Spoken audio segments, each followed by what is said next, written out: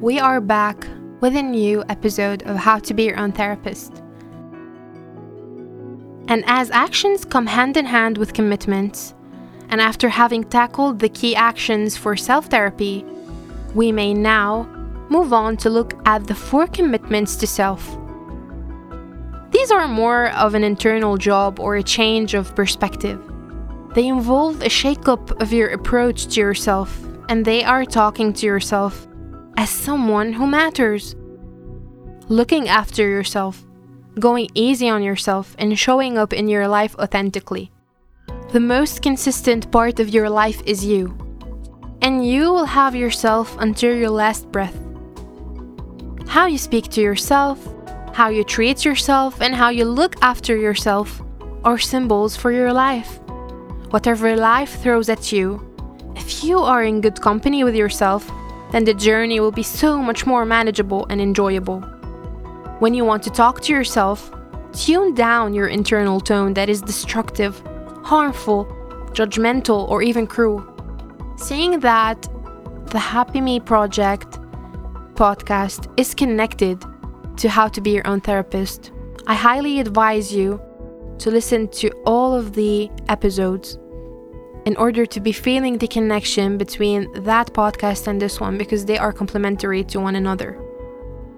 As there, I have explained more in depth how important speaking well to yourself is, and I can emphasize on an important tool to improve your chatter with yourself.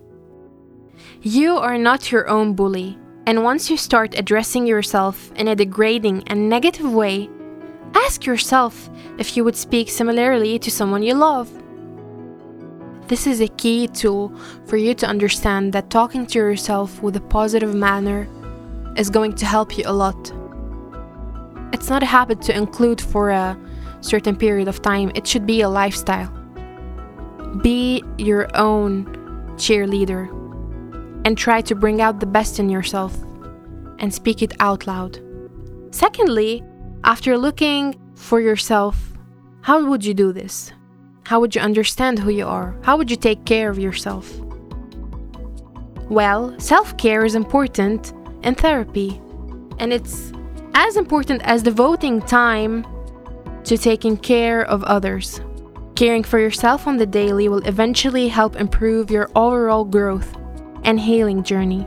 Let's redefine self-care, because it is the act of looking after yourself physically, psychologically, emotionally, or even spiritually.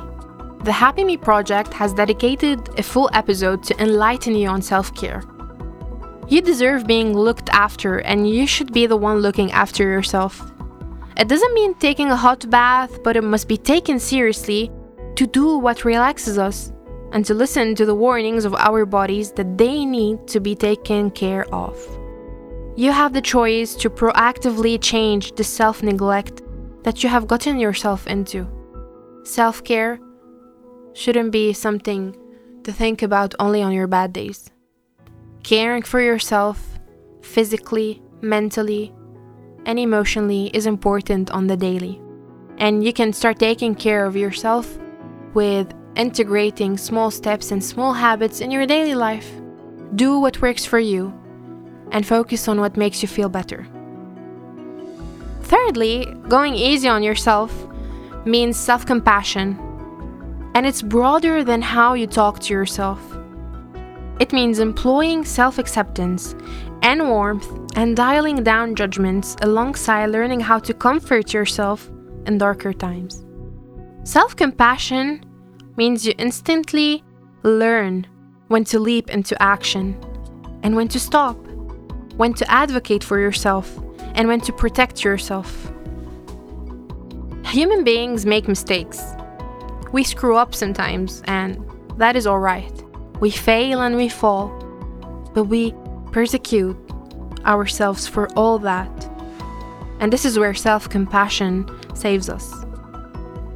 It is powerful because it means accepting and sitting in your own flawed humanity. Get to know the enemies within yourself and approach them with a greater understanding, lightness, and openness.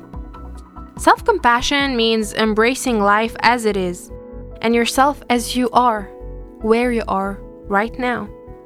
It's not conditional on success, achievements, or constant happiness.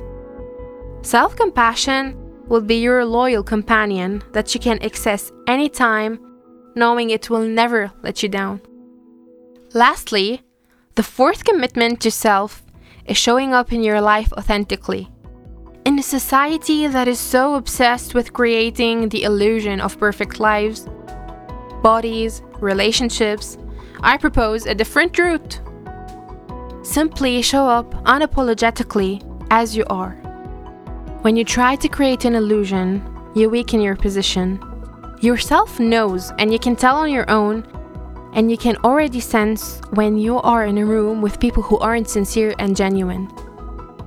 You always try to leave that room. Don't be one of these people that aren't sincere or genuine. An authentic approach will always get you what you want. We should be advocating for self-improvement, but never mistake this with faking up who you are. Avoid the trap of believing you need to be different than what you are. And now that you have gathered these actions of self-commitment, work on them.